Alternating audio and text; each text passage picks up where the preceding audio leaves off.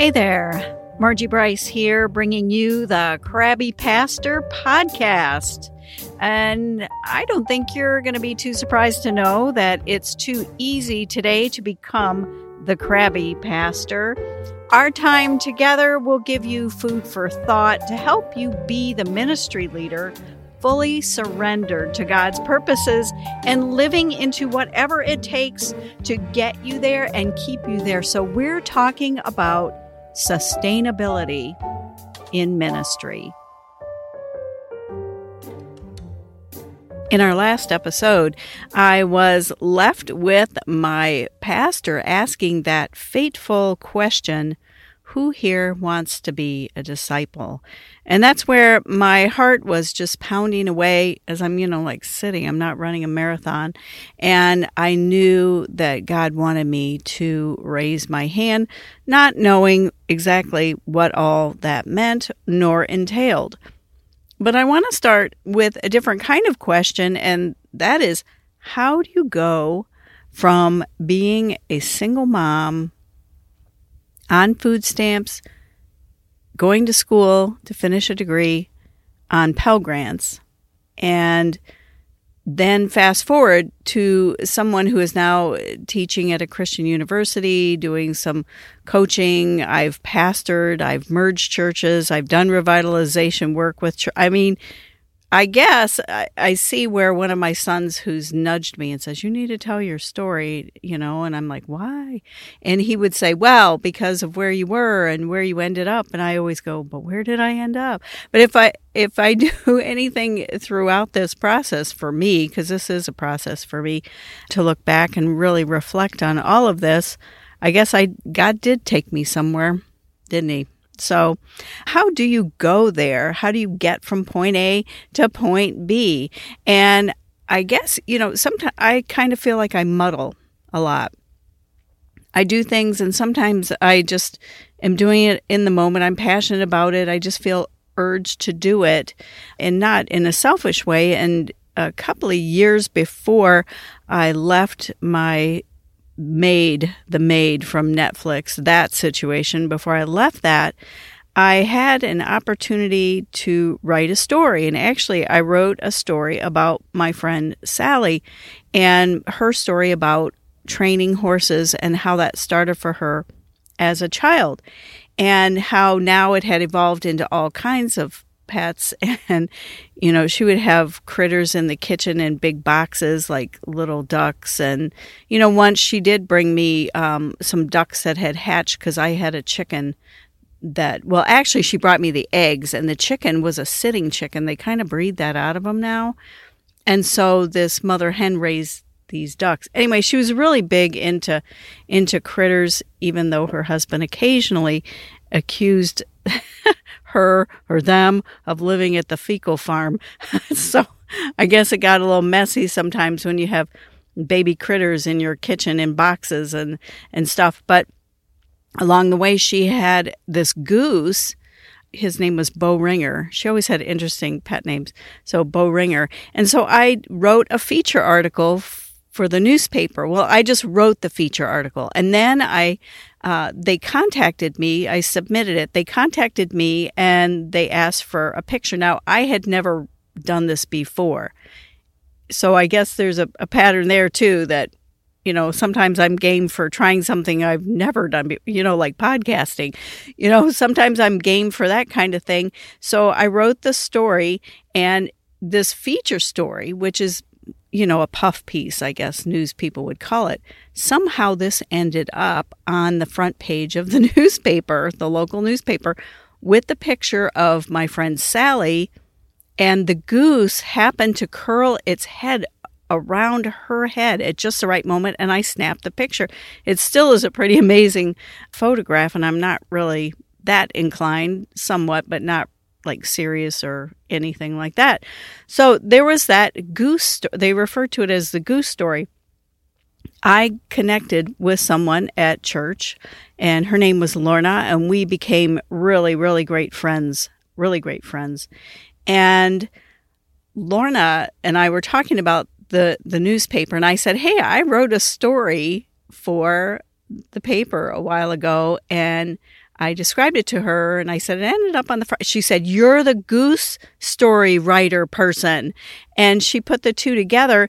And the next thing I knew, she had me, it was just over the summer kind of gig, join the staff of the newspaper. She brought me into the editor and all of this. And so I ended up for a summer writing for a local newspaper. And that was, great fun. I did enjoy that. And I really enjoyed writing a whole lot. It was something that I really hadn't considered for myself. I was a math major at one point. I was 18 years old. I had an associate degree and I was, loaded with calculus and, the first 2 years of college with boatloads of big time math. So writing really wasn't on my radar at all. So this kind of shifted what I was going to do with school. So I had gone back and labored through year 3 of a bachelor's degree in engineering, making jokes about I'm going to drive the train.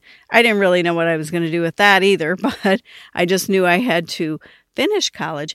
And that summer of writing urged me on to go in and change my major to communication arts. So I transferred from engineering to communication arts. And, they said at orientation for college that, a big percent number of people are going to change their major. And I thought, well, that's not me. I'm not doing that. And sure enough, I did. But that left me with 20 credit hours to finish in the last year. And I was pretty bent on doing it. And I had to do internships. So let's see, I wrote for another city newspaper in Flint, Michigan. I also did radio time at the local Christian station. That's where in an earlier podcast I detail how I actually read the lottery numbers, or started to, before I realized where I was at. So that's some of my passion maybe for doing this, was that exposure to radio. But I did 20 credit hours. I don't know how I did that, but oh well. Anyway, another aspect of my life was brewing there right in that last year of college, and that was that Lorna introduced me to Craig, and so far that is the only real name I have used, and he is my husband of more than 30 years, we'll just say. And we married just after I graduated college, and even though I got married after I graduated from college, I made sure I had Bryce.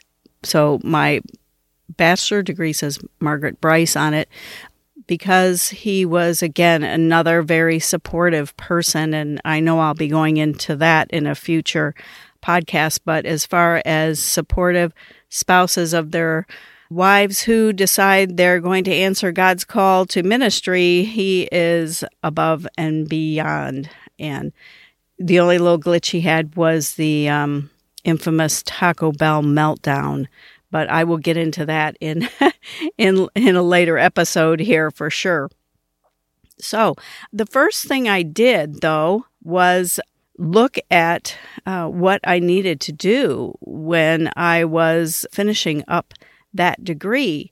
And another thing that I looked at was how I was surrounded by this great cloud of witnesses, so to speak. There was a new BFF, Lorna, there was Sally and Rob, there was my roommate, Dee, and then there was Craig. And so I was surrounded by a great cloud of witnesses. I know that's, technically people view that as only the people who have gone before us, but I'm using that here and now. And one of the big things that really did start to reinforce to me was that I needed help along my journey.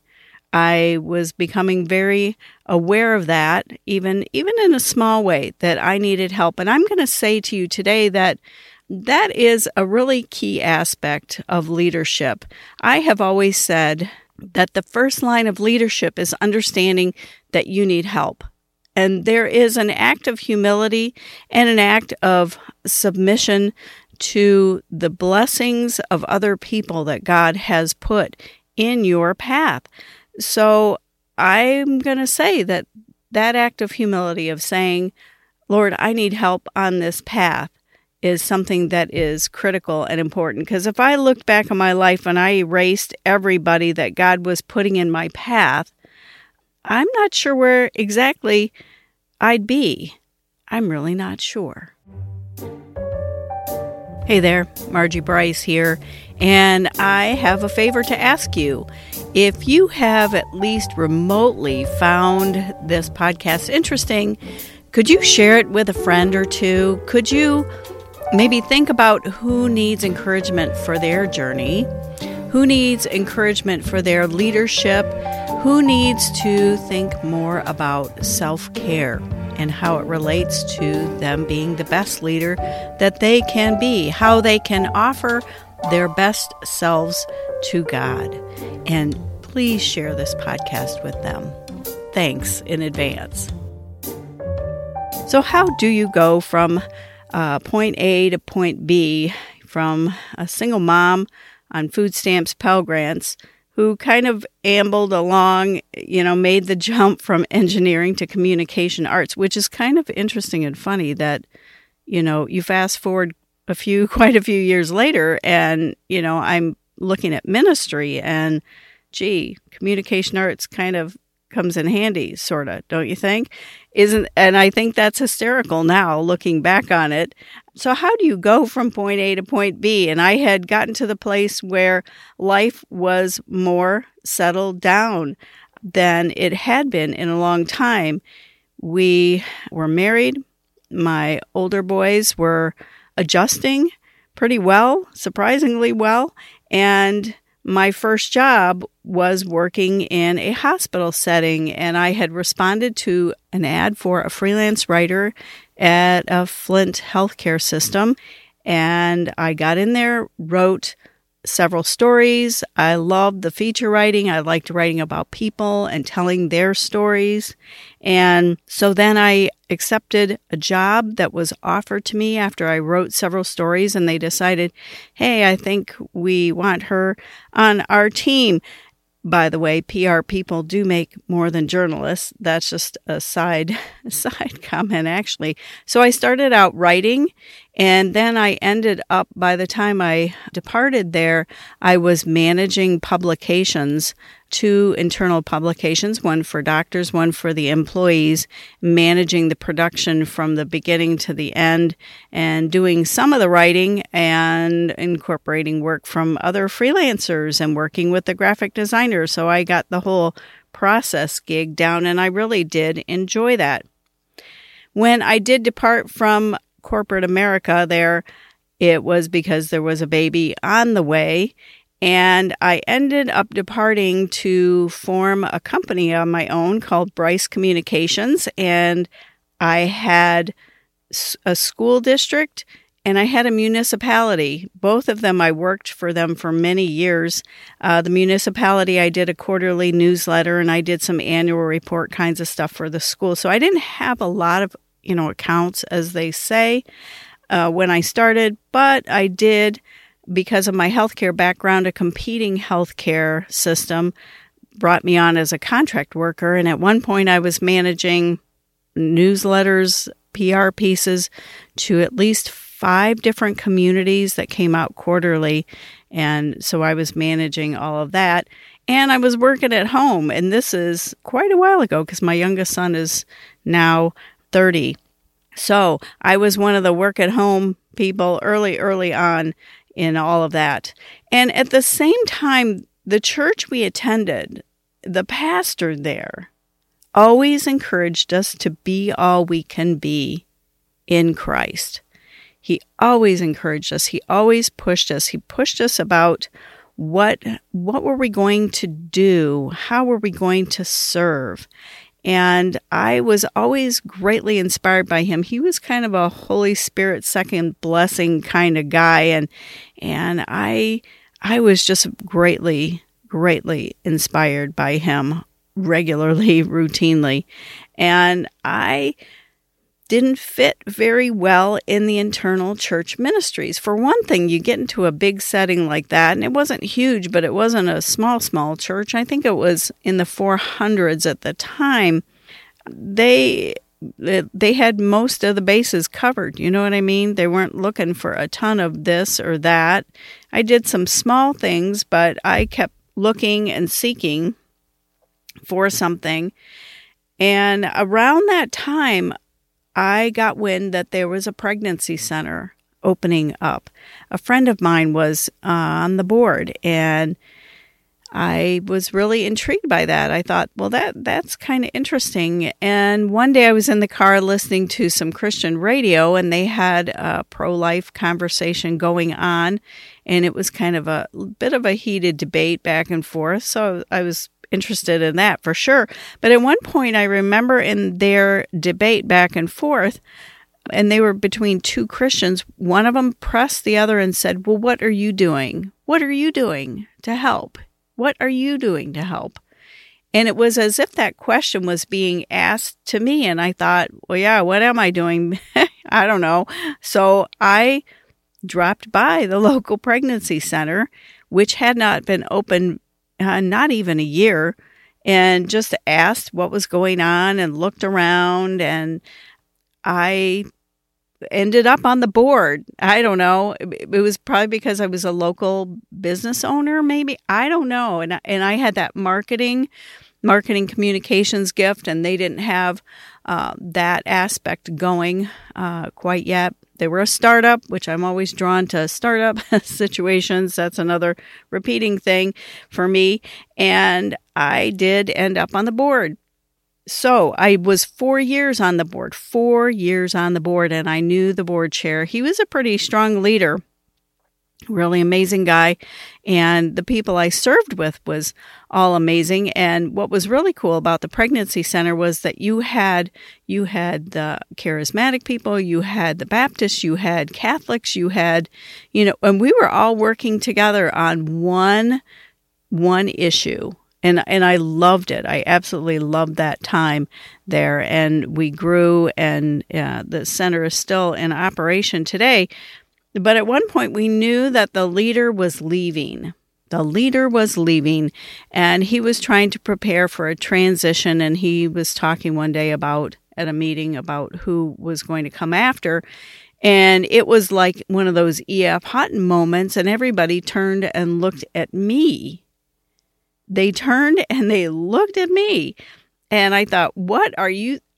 No, what? I felt like this. Like I was standing on the train track, and this train was bearing down on me, with especially bright lights. And it was very scary. And my eyes were just really big. And I just didn't know what to make of this. Hey, thanks for listening. It is my deep desire and passion to champion issues of sustainability in ministry and for your life. So I'm here to help. I stepped back from pastoral ministry, and I feel called to help ministry leaders create and cultivate sustainability in their lives so that they can go the distance with God and whatever plans that God has for you. I would love to help. I would consider it an honor. And in all things, make sure you connect to these sustainability practices, so that you don't become the crabby pastor.